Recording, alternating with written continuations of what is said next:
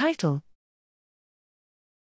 Intrinsic neural timescales attenuate information transfer along the uni-transmodal hierarchy. Abstract: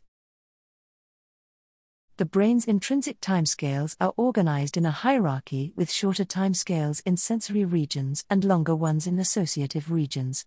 This timescale hierarchy overlaps with the timing demands of sensory information. Our question was, how does this timescale hierarchy affect information transfer? We used a model of the timescale hierarchy based on connected excitatory and inhibitory populations across the cortex. We found that a hierarchy of information transfer follows the hierarchy of timescales with higher information transfer in sensory areas while it is lower in associative regions.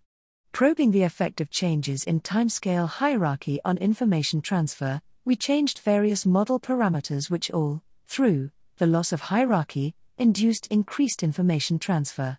Finally, the steepness of the timescale hierarchy relates negatively to total information transfer. Human MEG data confirmed our results. In sum, we demonstrate a key role of the brain's timescale hierarchy in mediating information transfer.